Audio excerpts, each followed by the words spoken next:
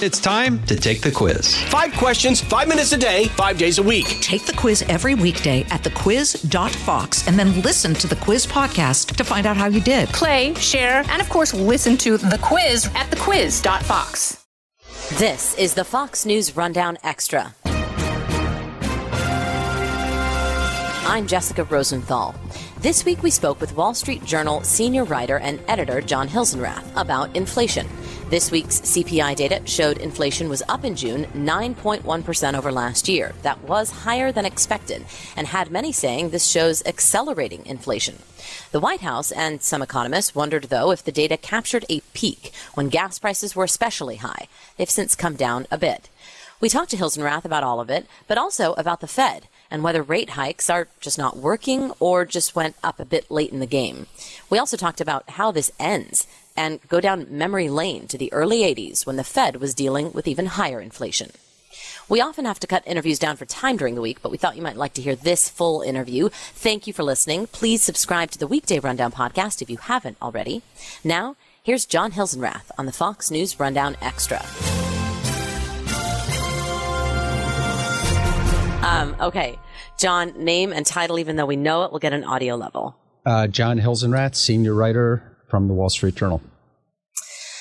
Just your top line initial reaction thoughts to this 9.1% number. I understand it is a bit higher than we were expecting. It was a bad number, and it was worse than people were expecting, and people were expecting a bad number. What do we do with this? I mean, do we look back for a second and say, well, let's talk about the peak. Was that a peak? Or do we look ahead at what the Fed is going to do and say, how much longer should we anticipate this? Well, I mean, what's discouraging about this report is that Wall Street and a lot of economists have been hoping that we're somewhere near the peak on inflation. And what we got with this report was a number that was worse than expected.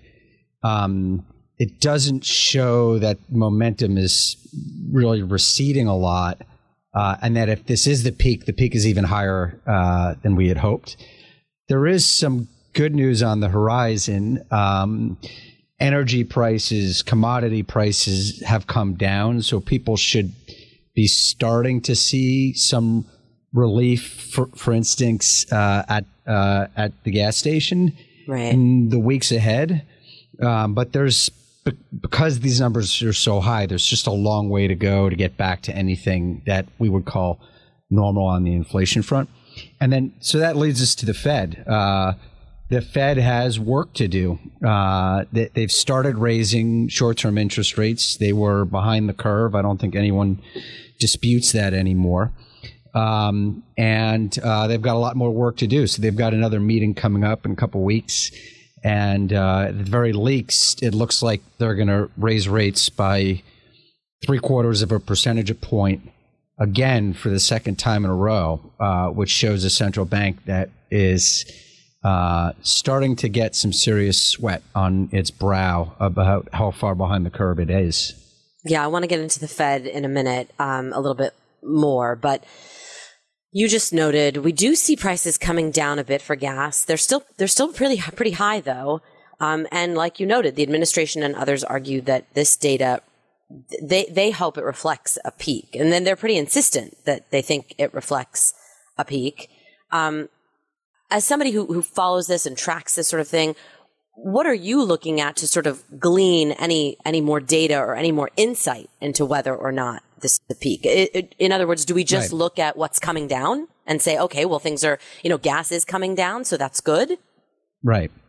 Okay. So there's a few things to talk about in terms of whether this is a peak or not, and what it even means to say this is a peak. So, what the Federal Reserve tries to get is about consistent, steady 2% inflation a year. We're now at 9%, right? So it's got to come down a long way to get to the goal. So even if this is a peak, there's still a long way to go. If you get, say, to 4 or 5%, then prices are still rising at a pretty fast rate. So there's there's still a long way to go to get back to what we thought of before the pandemic as being normal. Right. So are things turning? Well, there's a mix here to sort through. So on the one hand, some people would look at bond markets. This is where traders all over the world buy and sell treasury bonds and other bonds, and they're making a judgment every day about how high they expect inflation to be in the future when they buy and sell these bonds, because a treasury bond loses its value the higher inflation goes. Now, sure. Bond yields did hit a high and then turn around a few weeks ago. So that's a good sign. That's a sign that inflation expectations in the bond market are starting to come off a little bit. We've seen commodity prices come down.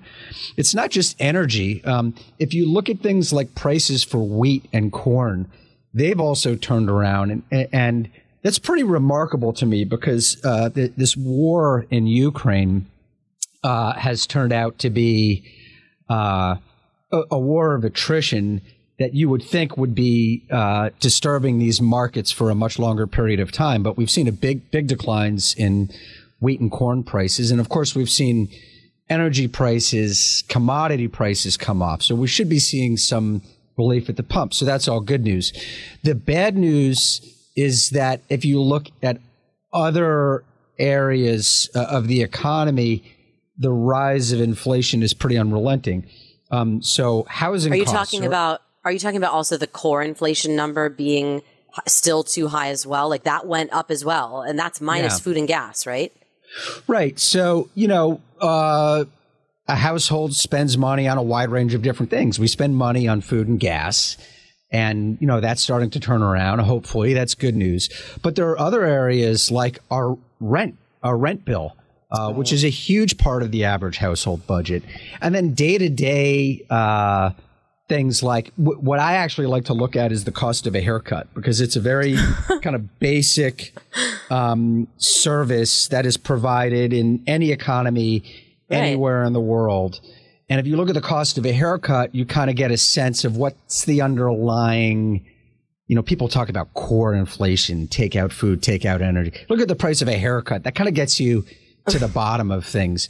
And those prices have been rising too. Rental costs have been rising. So, while some of these more glaring areas like food and energy are easing up, there are other areas of the economy, particularly the services side of the economy, where it still seems like there's a lot of pressure, which brings me back to like the main point of what I'm saying, which is that we still got a long way to go to get this inflation beast back in its cave.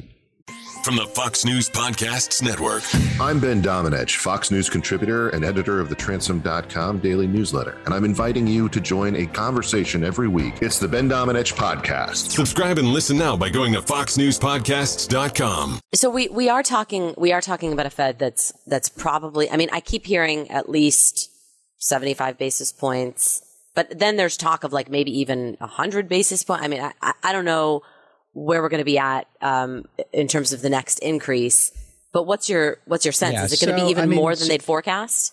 So the Fed likes to avoid surprising markets. The market expectation now is for them to do 0.75 of a percentage point. And so the path of least resistance is to do another 0.75 of a percentage point. But, I think the more important underlying message is that until we see some evidence that inflation is relenting a little bit, the Fed's going to keep pushing that dial. So why is that?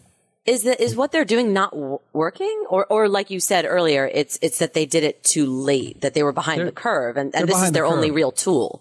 They're behind the curve. It's clearly working because, we see stock prices have come down. We've seen some of the heat in the housing market come off. We've seen some evidence that consumer spending might be slowing down a little bit. So this is all what the Fed is trying to do. So basically what happened is demand and supply in the broader economy get out of whack.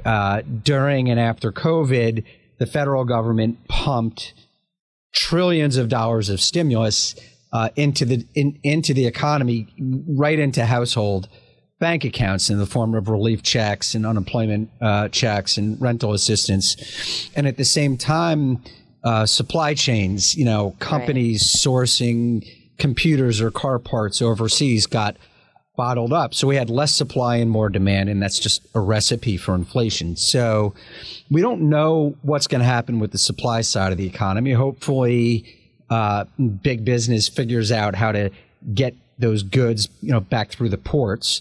But in the meantime, the Fed has to throttle back on demand, and the way they do that is to raise interest rates. So they raised them a few times already, and they're going to keep going until they see signs that demand is better aligned with supply. Based on the report we just got, it's far out of whack with supply right now. They have more work to do. So they'll do at least 0.75 of a percentage point at the next meeting. Maybe they'll do a little bit more. We don't really know that.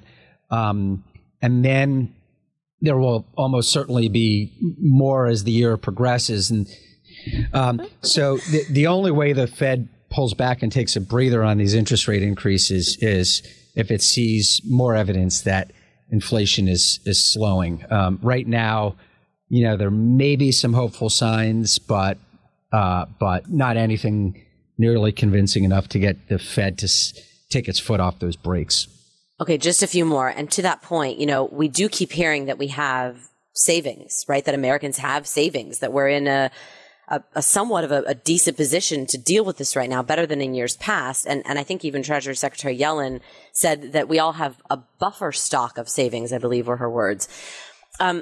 When you look at that, does inflation then not go down that much until we run out of those savings and we stop spending and we stop being on the demand side of things? Right. So that's a really good question.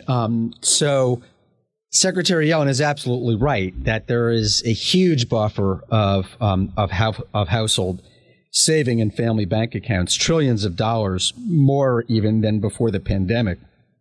Not only that, people responded to the housing bust of 2008 and 2009 by cutting back on a lot of their borrowing. So from a debt perspective, households are in pretty good shape too. So they do have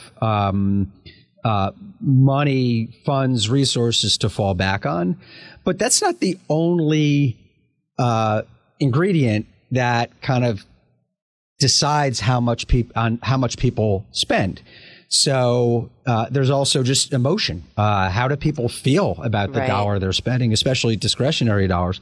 And if you look at surveys of households right now, we see, for instance, the University of Michigan, their sentiment surveys show that household sentiment is as bad as it's been in some of the worst recessions that we've experienced in recent years. In fact, if you look at when Michigan asks people, is now a good time to buy a car, they say it's the worst time ever, worse than in 2008. So people have noticed these rising prices, and despite the fact that they have this buffer stock of saving, that doesn't mean they have to spend the money. And on discretionary goods, they could very easily pull back. Another thing that's an important factor here right now is that so we have this weird dichotomy where the job market is really strong. Unemployment is very low. So you would think, well, people would be pretty confident about that. But inflation is outrunning the amount of money that people are bringing home in their weekly paycheck. In fact, if you adjust for inflation, paychecks are down 4%, more than 4% from a year ago. So even though more people have jobs, what they're bringing home, the purchasing power of what they're bringing home is going down. And in fact, the purchasing power of that weekly paycheck is as low as it's been again since 2008. Now, in 2008, purchasing power was going down because people were losing jobs and income was falling. Now it's going down because inflation is outrunning the pretty strong income that they've got. So yes, there's a buffer stock for households, and that's a source of some resilience. And in fact, we're seeing a lot of evidence this summer that people are out there traveling again. Yeah. But at the same time, they're, what I think of it as the shield. So households have this shield in the form of really high savings, but there's a lot of arrows coming at that shield right now. Interest rates are rising. Inflation is rising. The stock market is falling. The news is bad. So they're fighting off a lot of arrows with that pretty healthy shield of saving that they've got. And we'll have to see if those people continue traveling, around Thanksgiving and Christmas time. Well, that's the thing is, so there's it seems like there's a lot of pent up demand. And so there is a lot of travel this summer. Like if you look at hotel occupancy, it's at high levels we haven't seen in years.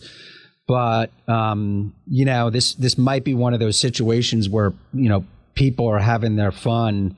And then September, it's like hunker down again. Right. A lot's going to hang on what they see happening in grocery stores, at gas stations, and at the barbershop.